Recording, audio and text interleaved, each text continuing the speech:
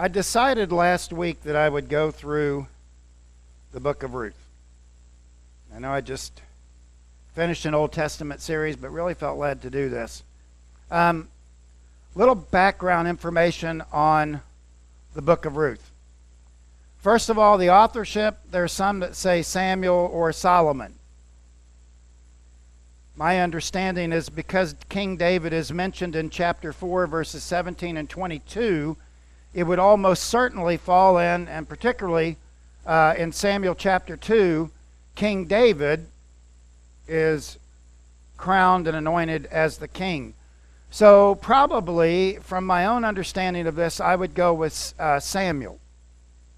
The date, it is either 950 BC or 450 BC. These are two, the dates are a little here and a little less. I would probably go with the 950 because of the pre-monarch period rather than the post-exilic period. So roughly 950.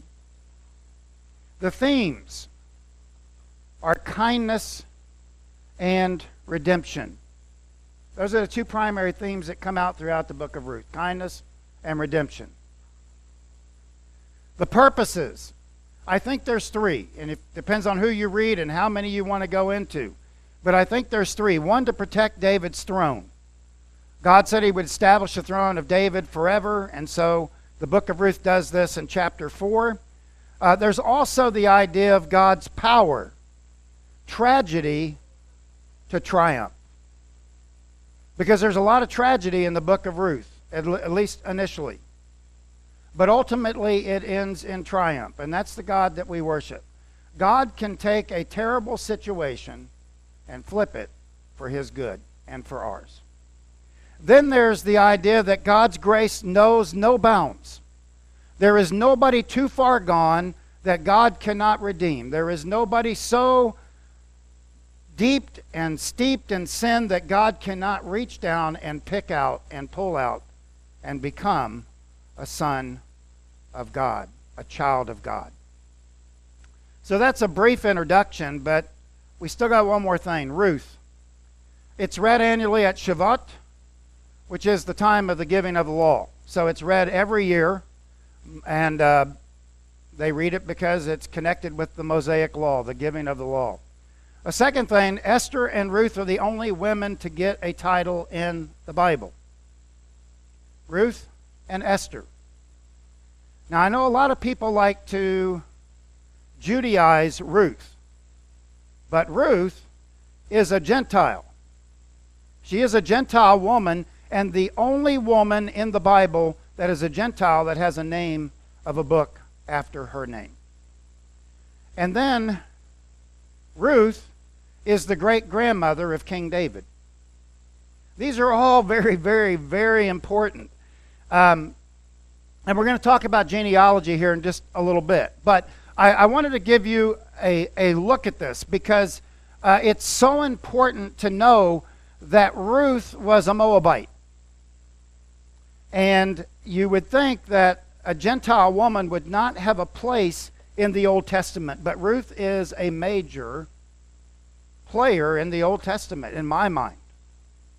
So let's look at what we learn in the first 5 verses today. First of all, we must obey God, and we look at the setting. Now, some of this is maybe going to challenge the way that you've read Ruth and the way you've looked at Ruth, but let's go. In the days when the judges ruled, the word for judges is shaphat. Shaphat. And that means one who adjudicates between two parties. It's one who makes a decision between two parties. But furthermore, it means to govern. So it's in the day of judges. That's one of the settings. So the question is, what's the judges?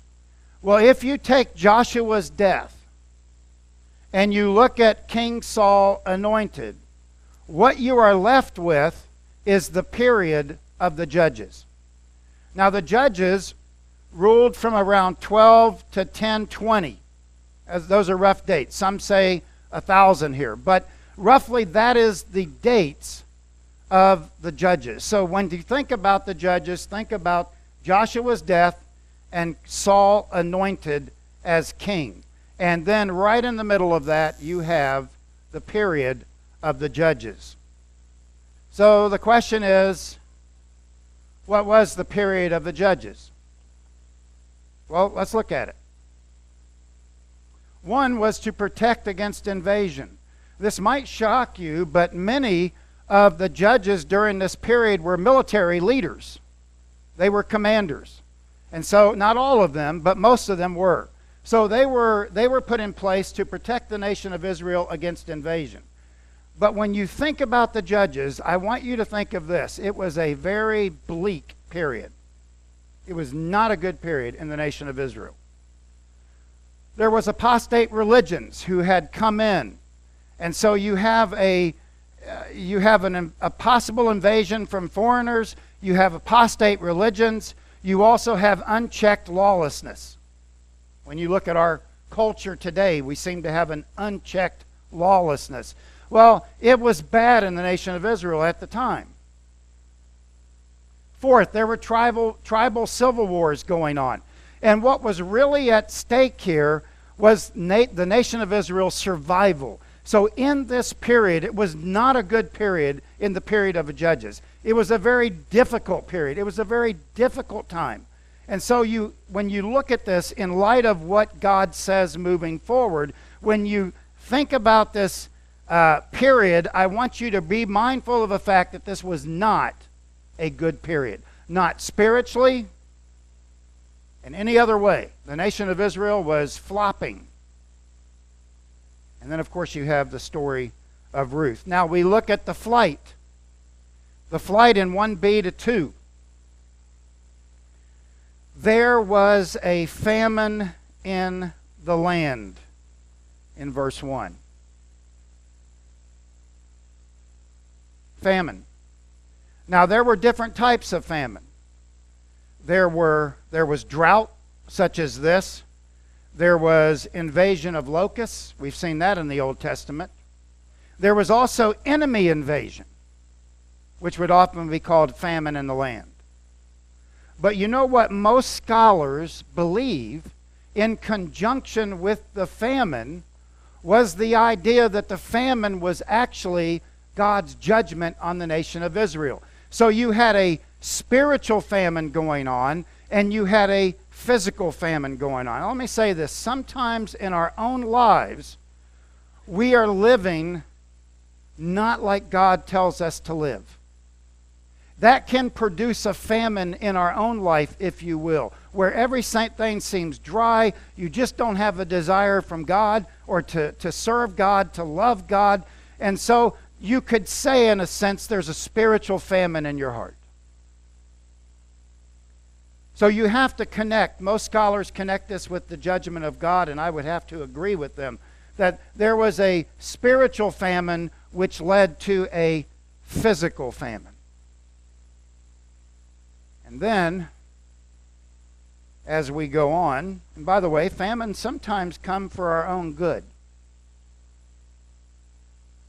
When you get to spots in your life when everything else has failed, you're very likely to turn to Him. When those famines come, you're very likely to turn back to Him. Now we go on and we read the narrative. And a man from Bethlehem in Judah went to sojourn in the country of Moab, he and his wife and 2 sons. Okay, so we're familiar with the one. We're familiar with Bethlehem. That's the place, the birthplace of Jesus. Bethlehem Ephratah, from you will come a shoot. That's Jesus. But this is where this family was from. They were from Bethlehem. So, Bethlehem, if many of you have studied the Bible for any long periods of time, Bethlehem was known as the house of granular bread. But you could just say it this way: Bethlehem was the house of bread. However, at this time, there was no bread. There was no food. and the people were in deep trouble. But I believe the trouble was brought about by their own spiritual condition. And that's why God has this long period here of the judges where it's just a dark period in the nation of Israel. The word sojourn, gimem vavrish, and that means to live as a resident alien. So here you have, they go from Bethlehem to Moab, and they're living as a resident alien. Now, that's not bad. When you came into Israel, it was a pretty good deal to be a resident alien. You were treated much better. But when you go to Moab, it's a little different story. It's a little different story. I like what Jonathan Prime said in his commentary. If Bethlehem was a great place for an Israelite to live, Moab was the opposite, or should have been. Moab was not the place to which any God-fearing Israelite would choose to go for a holiday, let alone live there. You see, it's not specifically stated, but it is heavily implied that spiritual famine can lead to bad decisions. Spiritual famine in our own lives can lead to bad decisions in our own lives as well. Times when we're not following God, we make wrong decisions. And I really think what happened here was he made a bad decision. Now, this is the route he would have taken.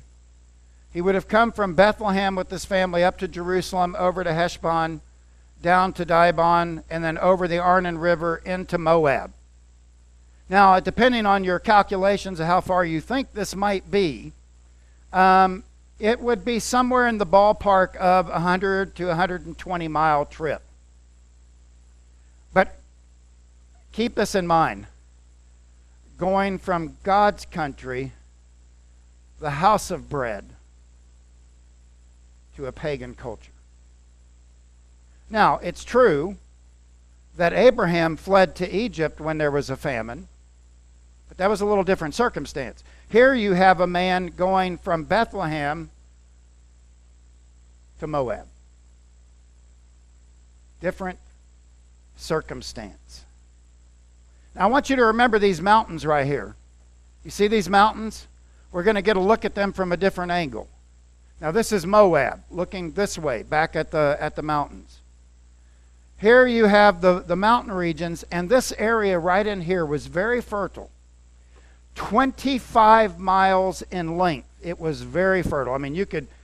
Just about anything you wanted to grow would grow. So I can understand this man taking his family, and it also suggests that the famine was isolated to the nation of Israel, further giving the thought that God was bringing judgment on Israel because of their spiritual condition.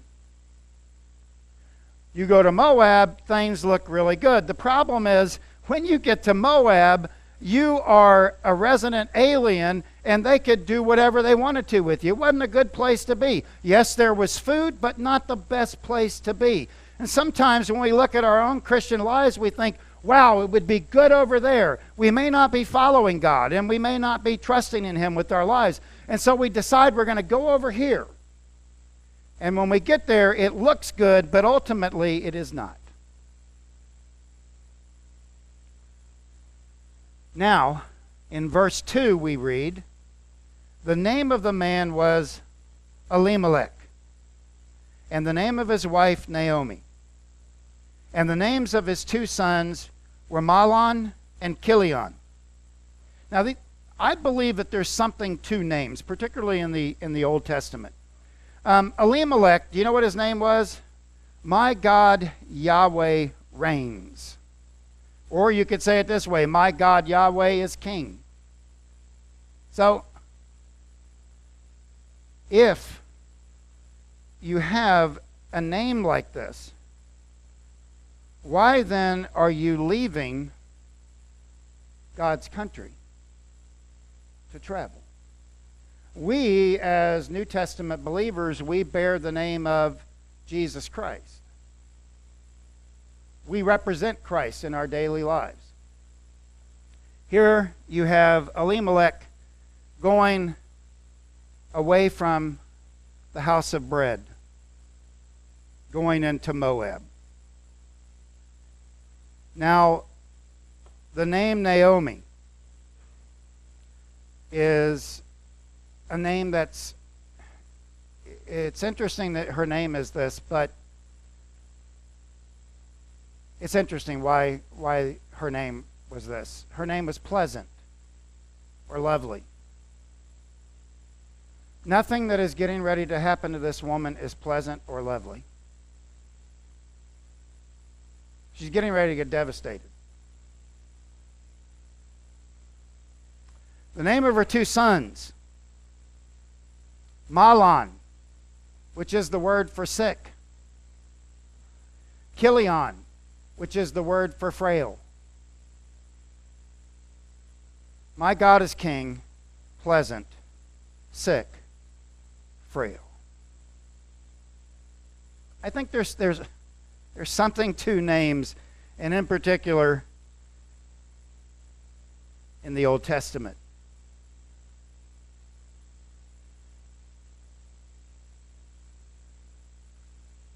They were Ephrathites from Bethlehem in Judah. They went into the country of Moab and they remained there. So not only did they just sojourn, as our word indicates, not only did they just sojourn there, they settled there. They were sinking down roots. The text does not give us a clear indication, but it seems to me like they were setting up shop. They had no intention of returning back to Israel. Of course, there's famine in Israel. You don't want to go back there. And I think the famine in Israel, my own interpretation here, the famine in Israel could have easily been reversed if the nation had repented and turned back to Yahweh, to Yod-Heh-Haveh.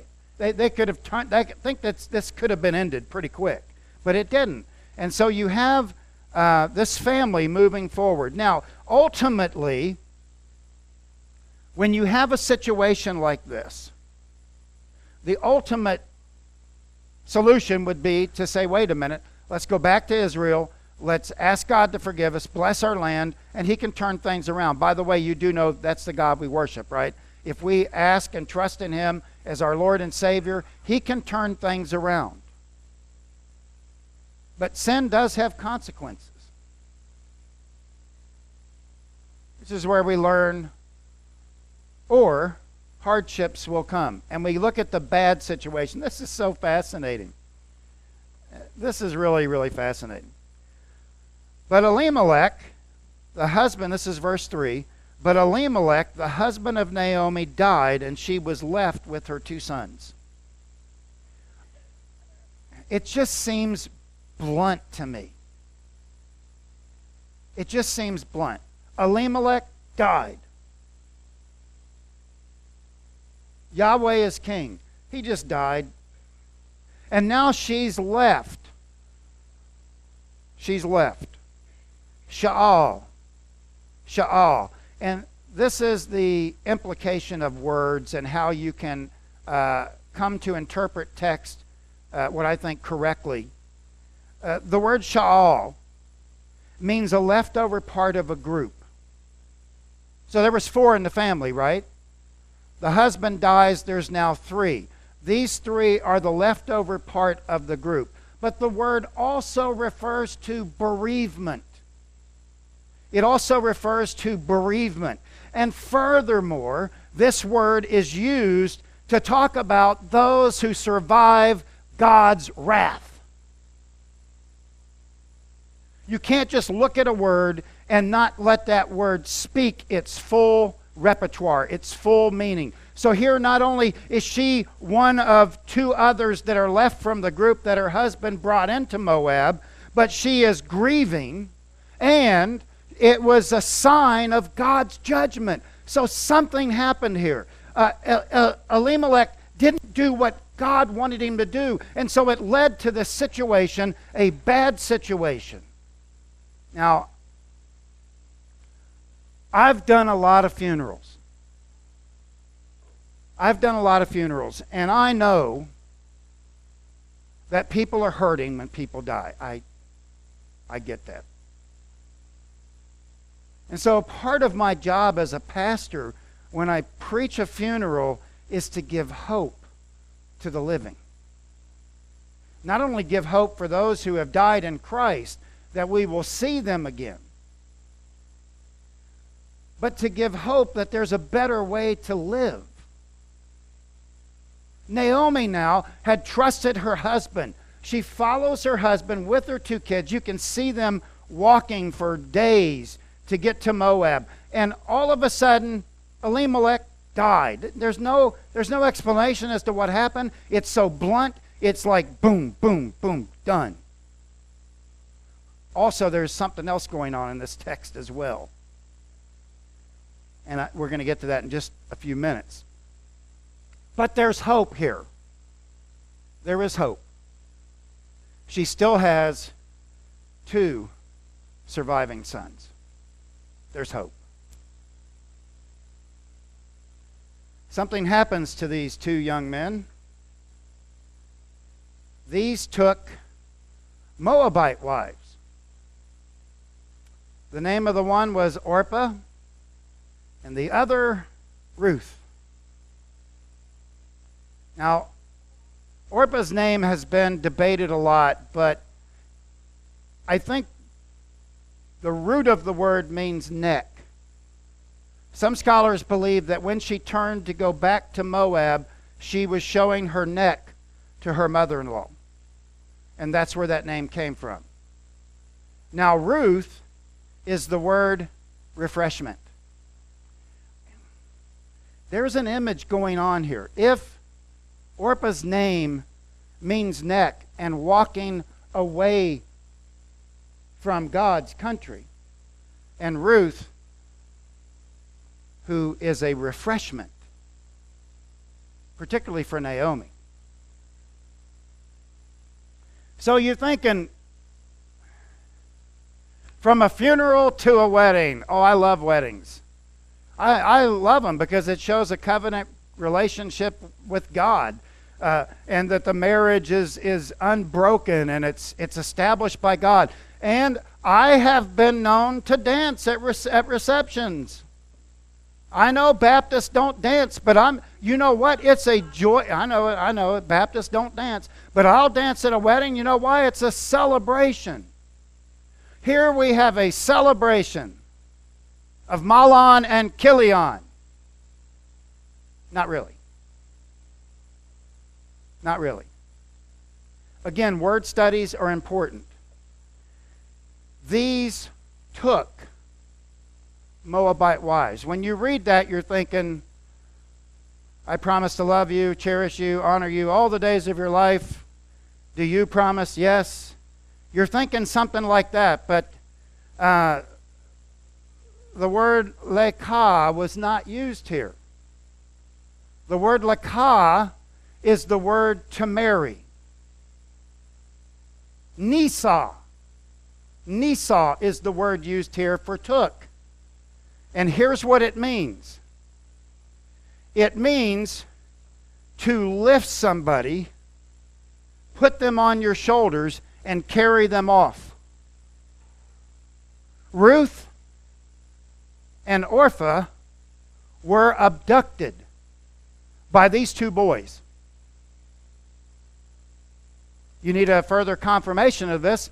Let's look at Judges 21:23. So this is what the Benjamites did. Listen to this. This is critical. While the girls were dancing, each man caught one and carried her off to be his wife. They saw the girls dancing, they went down, they picked them up, and they carried them off. This is exactly what's happening here. This is not something like, oh, Orpah and Ruth, would you marry us? No. Hey, I like her. Boom. Carried her off. That is wrong. That is wrong. That is not the way God does things. Again, we have here a situation where you have 3 men in the family who are not living for God, and you have one poor woman who's in this group, and things are going to change very quickly. Daniel Block says it this way: the Moabites are not listed in these Canaanite nations, but since they were people of Chemosh, a foreign god, the spirit of the law would have included them. It's still open for debate here. As the head of the household, Naomi should have forestalled these marriages. Well, first of all, if I would have been alive, I'd have said, look, you cannot carry off women to be your wife. You just can't do that. You can't just go get what you want and take them off. That is not how the Hesed love of God works. So at minimum, this should have been forestalled. Here's something else. Read this with me. You don't have to read it aloud, but listen to this. They took Moabite wives, and they lived about 10 years. They lived there about 10 years. So Mahlon and Chilion took these women by their own, not by their own will, but they just took them. And they lived there for 10 years. That doesn't sound right either. That doesn't sound right either. You live there 10 years and you don't have kids. Rabbinic law. Truth. There was a rule that if you did not produce children at 10 years, you were free to divorce. You could leave. That's how big lines were. So here you have these women who were carried off. But I see here, if you follow me, I see here the hand of God. Actually, if you read later, Deuteronomy 28:18, you'll get your answer. Because you are not following God, your womb will be closed. I see, you should have had kids. 10 years is, and that's why it's specifically mentioned here, the 10 years, because the rule, the rabbinic rule was that if you did not produce a child within that 10 years, you were free to divorce. But God circumvented that process.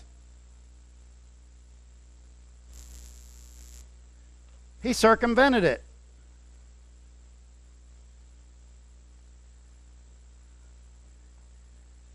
Hopefully, I've painted a picture here. And I think it's a correct picture of a leader of a home who did not follow God even though he bore the name of God in his own name.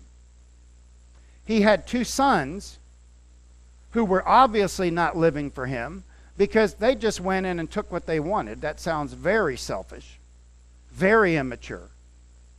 And you got to trace that back to the father. What are these kids learning if the dad isn't living right? That should be a wake-up call to us. And I realize that there's times we can train our kids, we can train them in the ways of God, and sometimes one of those are going to depart from that. I understand that. And you pray for those children to come back. But what I'm saying is, men, we need to take control of our homes. We need to present a godly response to an ungodly world, and the way that we do that is by how we live our Christian lives. Elimelech and these 2 boys were nothing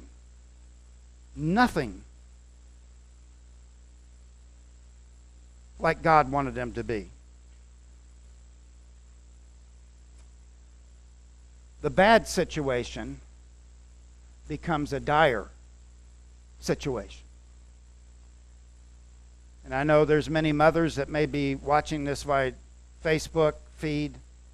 And many of you here, you pray diligently for your kids. I want to encourage you to do that. And you try, like, well, my grandmother Fraser prayed for me. Notice what the writer says here. and both Mahlon and Chilion died. Blunt. 10 years. No, I'm not going to let you divorce these women. I'm going to take you out. You see that? I often wonder sometimes, just wonder if sometimes people, Christians, are taken out because of their influence and what they're not producing. I just wonder it. I'm not saying it happens. Here, it's more than a coincidence. I look at the dad and I go, Dad, you weren't living for Yodehave. You weren't living for Yahweh. You left the house of bread instead of staying and repenting the nation of Israel. You left. Your two sons act like they don't even know Yahweh. They just do what they want to do.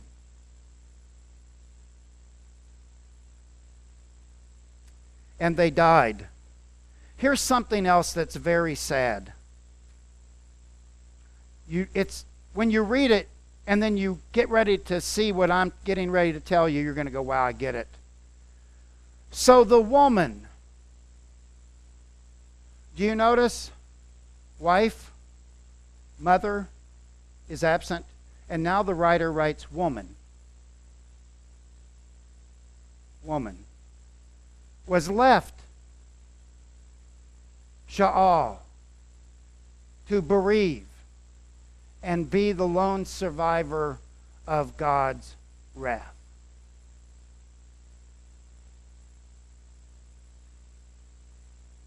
Blunt.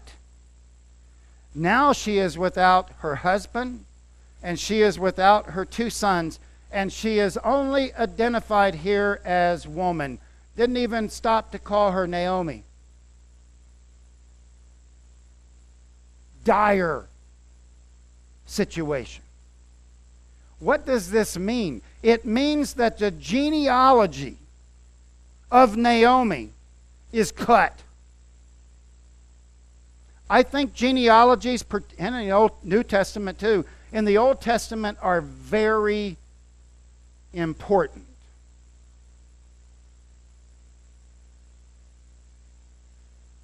Everybody knows who this is, right? King Henry VIII. King Henry VIII decided that he wanted to divorce his wife. So he didn't agree with the Pope, he didn't agree with the Catholic Church, so he started the Church of England.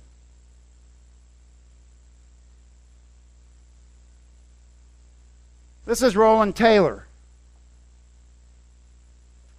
I'm thinking about genealogies and how important they are.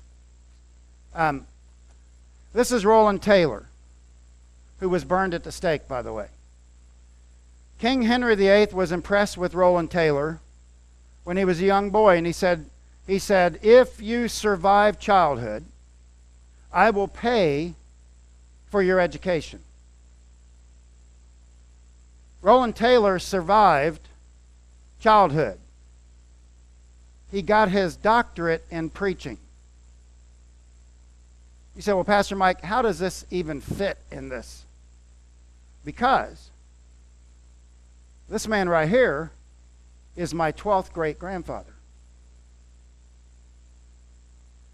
My daughter, who does a lot of genealogies, said, Dad, if this man had not been born, you would not be here. My 13th great-uncle was William Tyndale. There's something about lines. When you go back and you look at how the lines branch out, the Frasers, the Porters, the Taylors, all of this comes down to there were a lot of pastors in that line. He got his doctorate in preaching. I got my doctorate in preaching. My brother is a Christian. We have a lot of Christians in our family. We also have a lot of pastors in our family. And John Tyndale, the brother of William Tyndale, was also a grandparent of mine. And Holly, I asked her, I said, is this legit? And she said, yes. If he was not born, you would not be here. Now, why It just seems to me that lines, even in the Bible, genealogy lines, have significance. And we did have a couple of moonshiners. Holly told me that skipped. God skipped a generation and then picked it up again after the two moonshiners were in there. It is, but, that's fascinating. And Holly said, Dad, I see it more and more in our family line. Preacher, preacher, preacher, preacher, preacher. Christian, Christian, Christian, Christian, Christian. Now think about poor Naomi.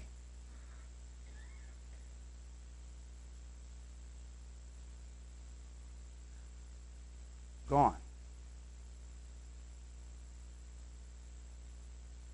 Whoever wrote this, and there's debates,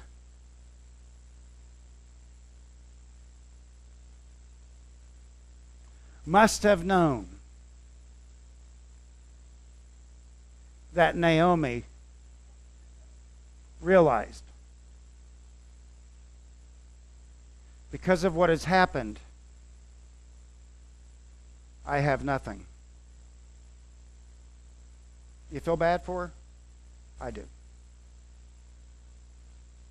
I do. But there is God. There is God.